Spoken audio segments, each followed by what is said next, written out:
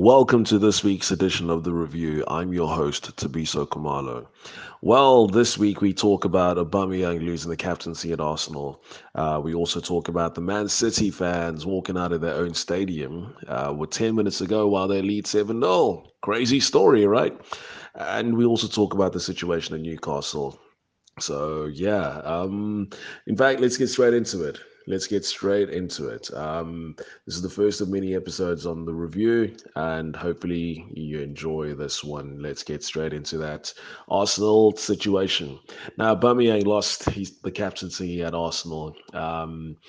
This is now, sheesh, I don't know how many times now Arsenal have changed captains. We had the Granit Xhaka situation where he had poor form. And now we have the Aubameyang situation where it's ill discipline. There was rumors circulating that Aubameyang had skipped practice to go get a tattoo done, which is absolutely ludicrous for a player of that class. But I also think he's been on a very sharp decline since joining Arsenal. When he first joined, he joined as the next Thierry Henry. He even went as far as getting Thierry Henry's number on his back, number 14. But he's largely been very underwhelming.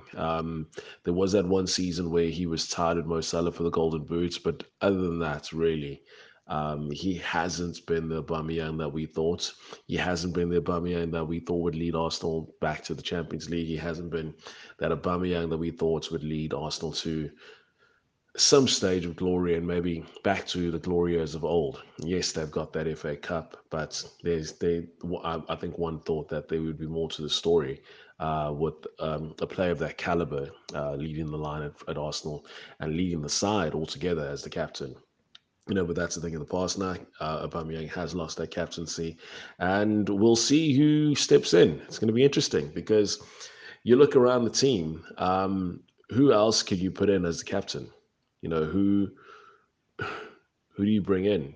Now, but before we do that, but let's just maybe wrap up on the Aubameyang situation. Do you think? And I want you guys maybe to just pause and just think about this for a moment. Do you think Arsenal could do without him? I, for one, certainly think that they can. I think it's high time maybe they cash in, um, send him off to China, to the MLS, to Qatar, wherever and most players go to cash in on their last check before retirement. I think that's the next natural progression. He doesn't seem to have that bite. He doesn't seem to have that competitive edge. He doesn't seem to have the desire to really play at that top level any longer. So I think for him and for the club, it's as a whole. I think the move should happen in Jan, where they just send him to where he would be happy and the club can make some money. Maybe they can just invest in some of the youngsters who have really stepped up in the last couple of weeks, and just see how they can perhaps bring in one or two more fresh faces into the first team. People who have that desire, people who have that hunger to represent the Arsenal badge. So for me, I would ship them off in January and cash in straight away. Um, but here's an interesting story now. Who would you put as the next Arsenal captain? That is a very crazy story now because Arsenal, in their decline down the table over the years, in their lack of ability to compete. Yes, they've stepped up this season, but in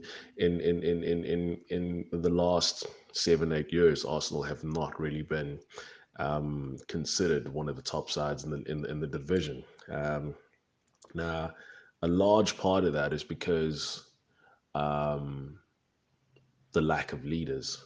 You think